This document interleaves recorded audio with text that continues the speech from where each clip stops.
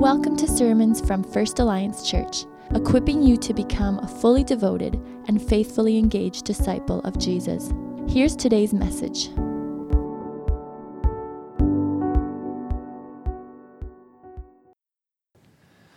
Well, welcome again to First Alliance Church. My name is Andrew, and I'm so happy to be with you this morning and that you've joined us wherever you're at, tuning in, whether you're in your living room or your bedroom.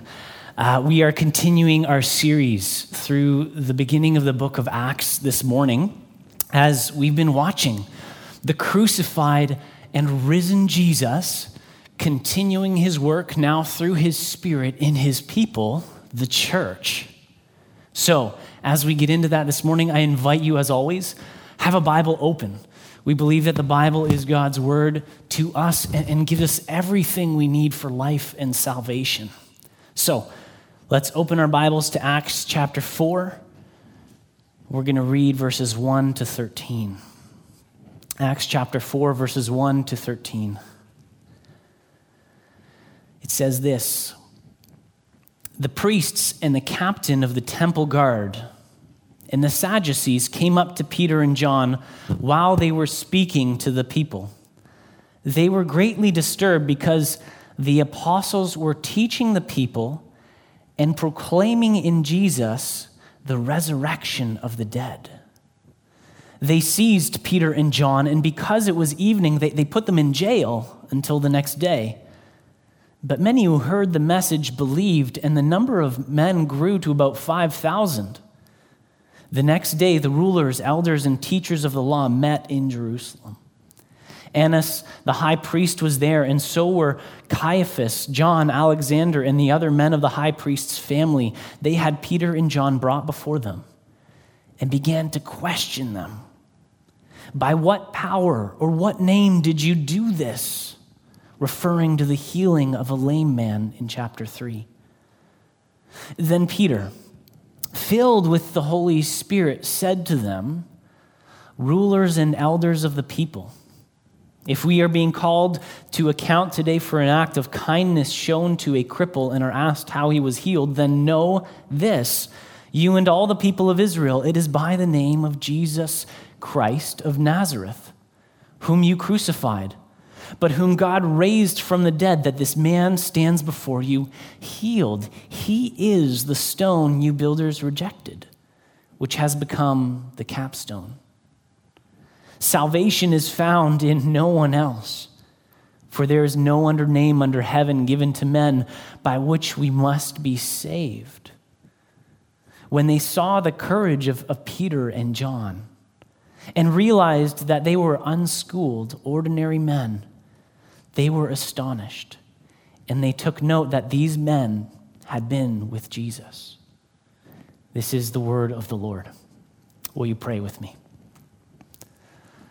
Living God, I ask that you would give us this grace, that you would send your Holy Spirit upon us, that even as the Spirit inspired Luke to write these words, that your same Spirit would illumine our hearts and minds to receive them, to understand them, and to be transformed by them today.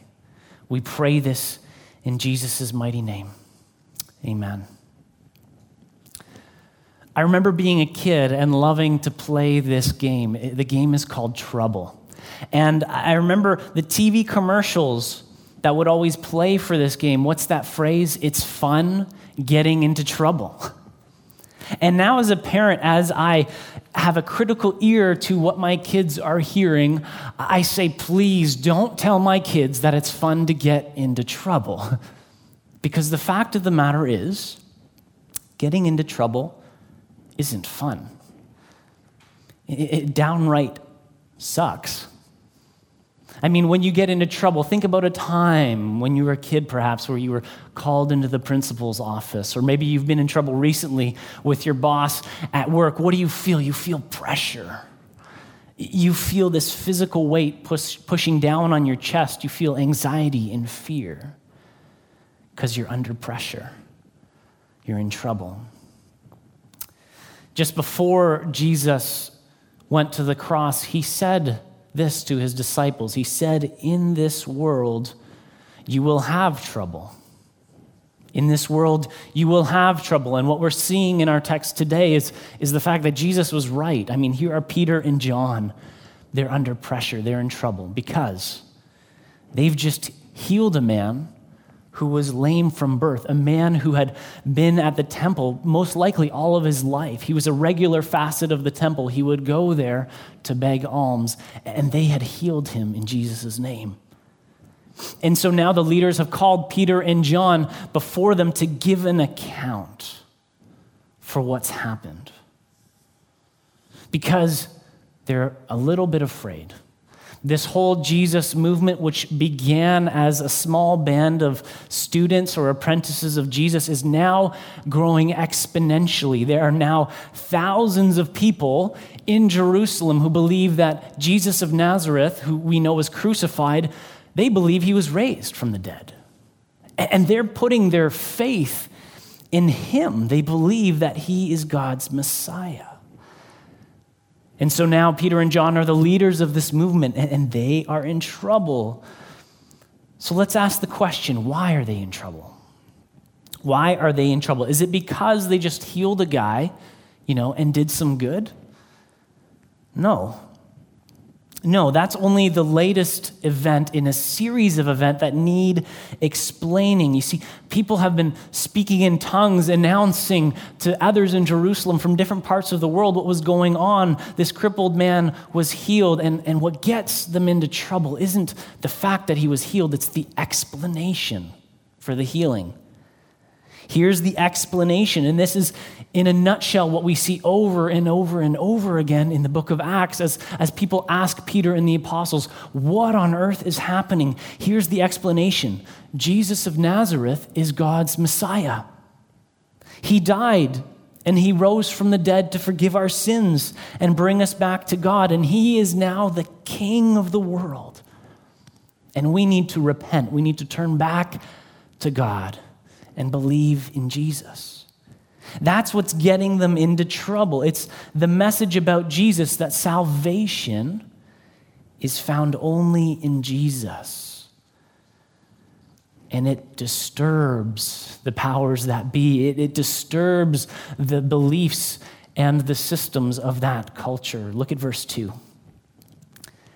It says that they, talking about this group of leaders, were greatly disturbed because the apostles were teaching the people and proclaiming in Jesus the resurrection from the dead.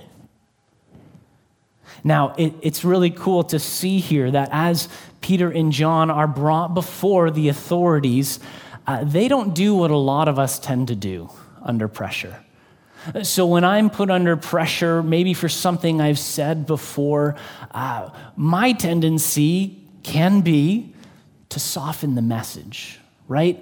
Or, Andrew, you said this. What's going on? And I nuance it, soften the message, soften the edges, try to make it taste good for people, right? We tread lightly. And one of the purposes that we see of the church, we've been seeing this in the book of Acts, is to bear witness to Jesus, to share the gospel, to make disciples. And we encounter this tension. We encounter this tendency to want to soften the edges of what the gospel is and what it means for people's lives so that we can relieve the pressure from us, right? Think about people at work who have asked you about maybe some of the thorny issues that Christianity presents to our modern society. We all know what it feels like to be under pressure. And one of the things that Jesus wants us to know as his followers, one of the things that Peter and John knew, is that the gospel of Jesus is not a mild-mannered, docile message. It's a disruptive message. It packs a punch. It's really full of dynamite. It was in Peter's day, and it is in ours. I love what Tim Keller says. He says, in our time, the Christian faith is seen as something traditional rather than radical and disruptive. Nothing could be further from the truth. Properly understood, the message of God's kingdom will subvert the dominant beliefs of our own culture. And that's what we're seeing in this text. That the gospel was subverting the belief of the Sadducees that there is no resurrection. That the gospel was subverting the general held belief that there is no way that a man who died a cursed death on a tree could be God's Messiah. Or that that man's name would be the name that saves and heals the world. There's no way. But look at what Peter does. He doesn't soften the message. He knows that what he's saying is disruptive, but he doubles down on it.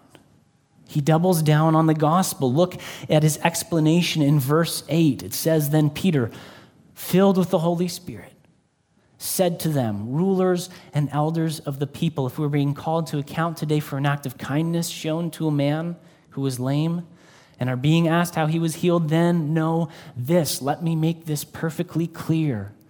It is by the name of Jesus Christ of Nazareth, whom you crucified, whom God raised from the dead, that this man stands before you healed." He totally doubles down on the message and on the power of the name of Jesus. And he goes even further. He draws on the prophet Isaiah to say this is what is written all over Scripture. Jesus is the stone you builders rejected, which has become the capstone. And then there is this sentence, which is probably one of the most glorious, bold sentences we find in all of Scripture. Salvation is found in no one else, for there is no other name under heaven by which we must be saved.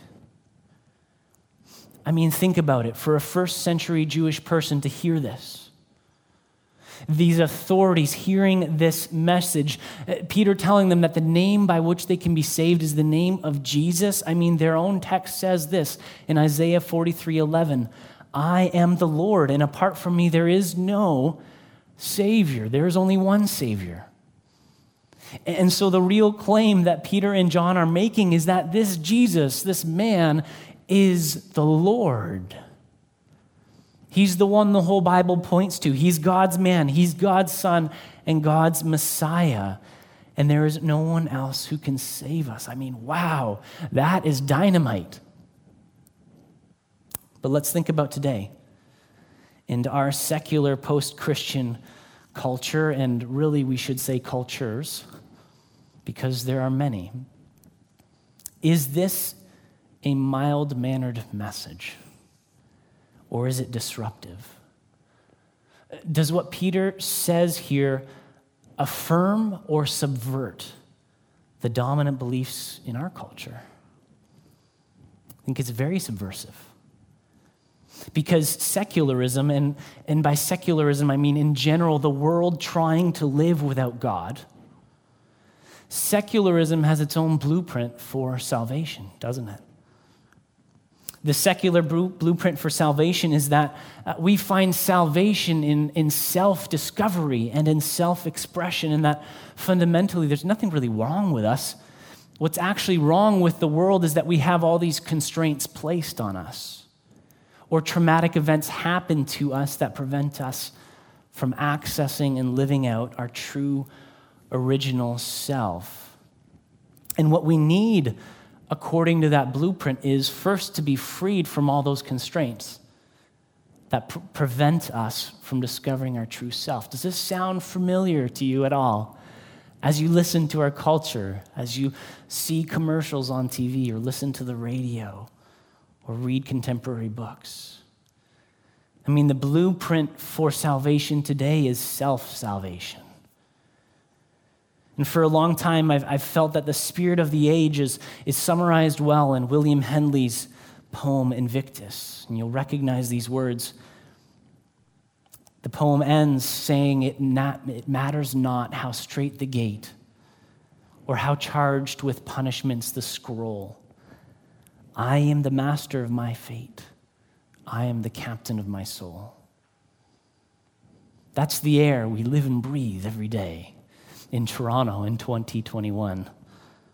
Secular salvation is telling us all the time that as humans, we're fundamentally okay. We just need to take charge of our lives. We need to throw off all the constraints of the narrow gate and of the punishments of the scroll, and we need to find our own way, be our own master. And the gospel disrupts all of this on so many levels, but here are a few. The gospel disrupts this because it insists on salvation. I think even saying that word today, the word salvation, in our culture, it seems extreme, right? We're seen as extremists or alarmists. I mean, most people become really upset at the notion that we need saving. I mean, think about the words of the song, guilty, vile, helpless we. Those are not words that sit well in our culture. But the gospel insists that we're not okay, that there is something deeply wrong with us. See, the Bible teaches that we were made good, and as Christians, we always want to affirm that, the goodness of God's creation. But we also need to hold with that truth the fact that we rebelled and we've been infected by sin, and that sin has worked its way into us and in the world to twist everything. And so much so that in the Bible we have what it calls the sinful nature living in us. This sinful nature. And so in actual fact, my own self is part of what I need saving from. The gospel insists on salvation, and that is deeply disruptive. Also, the gospel is disruptive because it insists that salvation cannot be found in ourselves. Over and over and over again, the scriptures are clear. Yes, we were made good. Yes, we were made God's image. We rebelled and we sinned, but our help and our hope and our salvation cannot be found by an inward turn to find our inner goodness or our divine spark. It comes to us from the outside. Salvation comes to us from the outside, from God himself, entering into our humanity, and from there redeeming us, from there rescuing us. That's a disruptive message. And third, the gospel is disruptive because it claims that Jesus is the only one who can save us. I mean, Peter's words are so scandalously clear. Salvation is found in no one else, only in Jesus. God became a man, and that man died to save us. He covered our sin, and he's made us children of God. It's this incredible story of grace where I literally had no role to play in my own salvation. All I did was I received. I received his grace. I received his gift. I admitted that, yes, I'm in the wrong, that, yes, I am sinful, and I need this Jesus to cleanse me. I need him to forgive me. I need to receive his life and his sacrifice in place of mine. The gospel is disruptive because it says that we're more sinful than we ever dared believe, and yet more loved and accepted than we ever dared hope. And the way of Jesus opens up for us not just a new way of self-discovery or self-fulfillment. I actually think that a lot of modern Christianity is actually the secular blueprint for salvation, of self-salvation, but just with a Christian gloss. I think we can see that a lot in the North American church. But the true way of the gospel does not insist that we now have a new way of self-discovery and fulfillment now with the name of Jesus, but rather we have the way of self-denial. The gospel announces to us the way of the cross. In Luke 9:23-24, Jesus said, "Whoever wants to be my disciple," and that word means apprentice or student. "Whoever wants to be my disciple must deny themselves, take up their cross daily, and follow me. For whoever wants to save their life will lose it, but whoever loses their life for my sake will save it." You see, Jesus knew that sin and the sinful nature don't just need reformation, they need mortification. They need to die. That's the only cure, and it's only the cross of Jesus that can carry that out in our lives. But through this diagnosis of sin and of the cure of death in Jesus and rising into new life, we actually enter into a far deeper hope. Because all that talk about death can seem really heavy, but it's actually through death to self and sin that we experience resurrection. I mean, nothing can be raised to life unless it first dies. And the gospel opens up to us a deeper hope than we ever thought possible. Not just a better life, but an entirely new life. I love what C.S. Lewis said in Mere Christianity when he said this: your real new self will not come as long as you're looking for it. It will only come when you are looking for him. That is God. And there's a paradox here. It's the paradox that in giving up your life to Jesus, you find life. And in laying yourself down, you receive in Jesus who you really are. Who we are, friends, who you are can only be discovered when you give all that you are to Jesus. Salvation is found in no one else. And so when we do find Jesus, or rather he finds us, and we put our faith in him and give him our loyalty, pressure from the world will come. Like I said, Jesus said, in this world you will have trouble because the gospel is deeply disruptive to the beliefs of our culture. So when that pressure comes, how can we handle it? How can we have power under pressure, as we see Peter and John here having power under pressure? The great missionary Hudson Taylor made a profound observation when he said this. He said, "It doesn't matter how great the pressure is. What really matters is where the pressure lies, whether it comes between you and God or whether it presses you nearer to his heart." This is a profound insight that speaks to how we can have power under pressure. I mean, we can't really control whether or not pressure comes, but we can control how we respond to it. We can control whether the pressure separates us from God or whether we leverage that momentum to drive us to God. And I want to be real here. It's not lost on me that most of us, when we talk about evangelism, or when we find ourselves in pressure situations like Peter and John, when we are being asked to give an account for our faith, we often don't even know where to begin. Fear can cripple us, right? Mark Sayers puts it this way, that in our contemporary post-Christianity, in which perfection and morality can be achieved by adopting the progressive cultural sensibilities, we fear a different kind of damnation.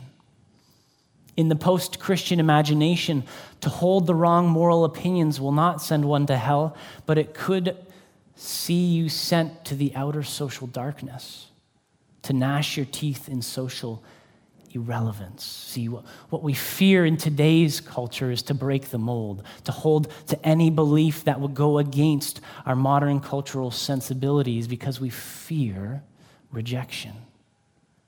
We fear rejection so deeply.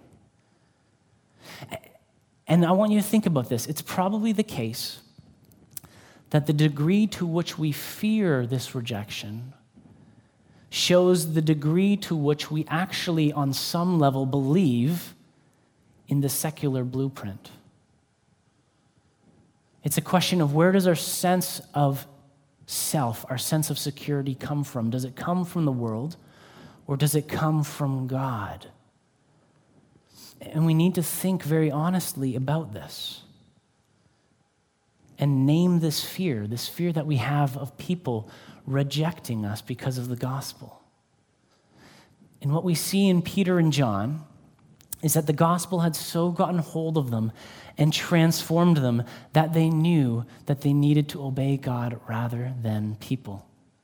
And that's what they say when they're threatened. And if we see this in ourselves, the good news is, friends, that the gospel just has more work to do on us. That God has deeper levels of his grace and love to show to us. And here's the key.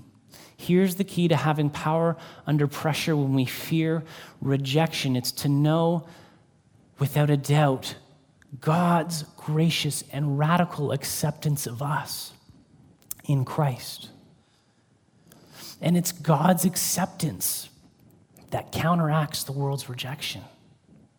It's God's acceptance that counteracts the world's rejection. The fact that the eternal, almighty, holy, transcendent God of the universe has accepted you, welcomed you as a son or daughter through Jesus. I mean, that is far deeper and far more crucial.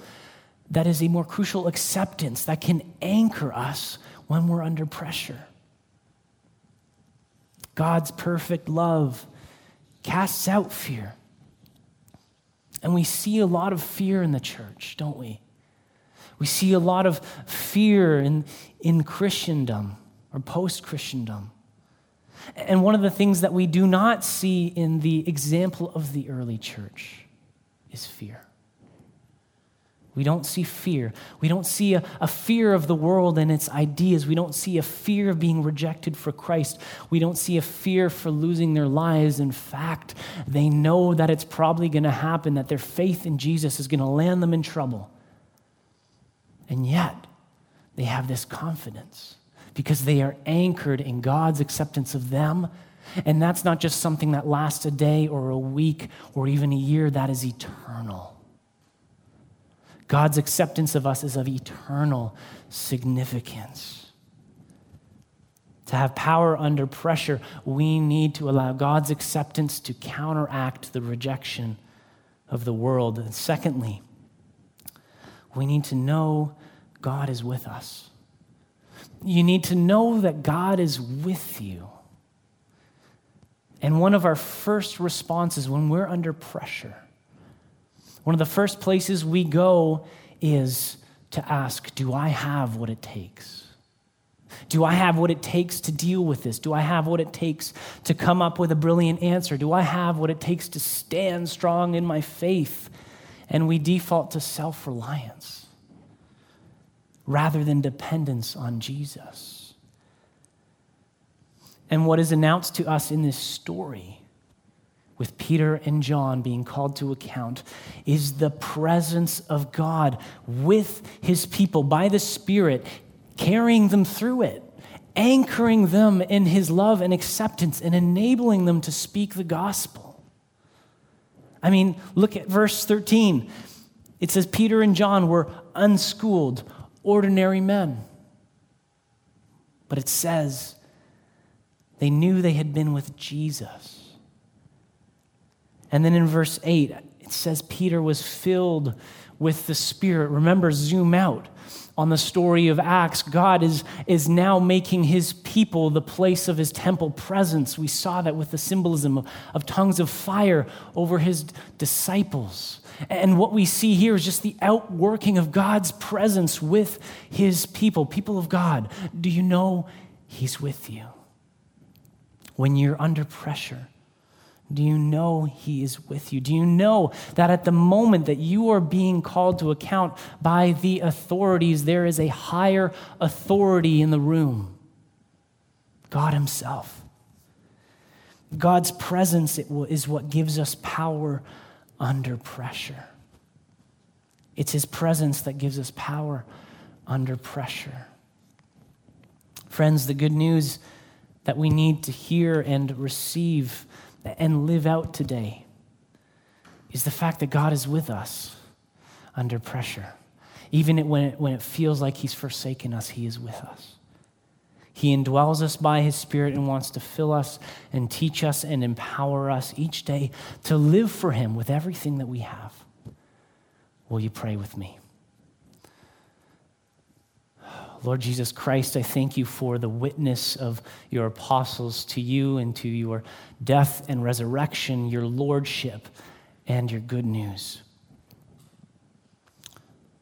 I ask that you would fill us with your Spirit, that your Spirit would speak to us the word that we need to retain, and the word that you want to really drill into our hearts. Jesus, I thank you that in the midst of a culture where your gospel disrupts and upsets so much modern sensibility, that your gospel truly is good news, that you are with us when we're under pressure, and that we can trust in you, be anchored in your love as we follow you each and every day.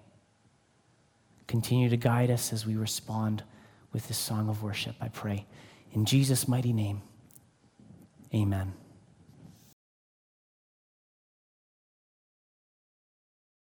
Thanks for listening to today's message. For more on us as a church and ways to connect, please visit us online at firstalliancechurch.org.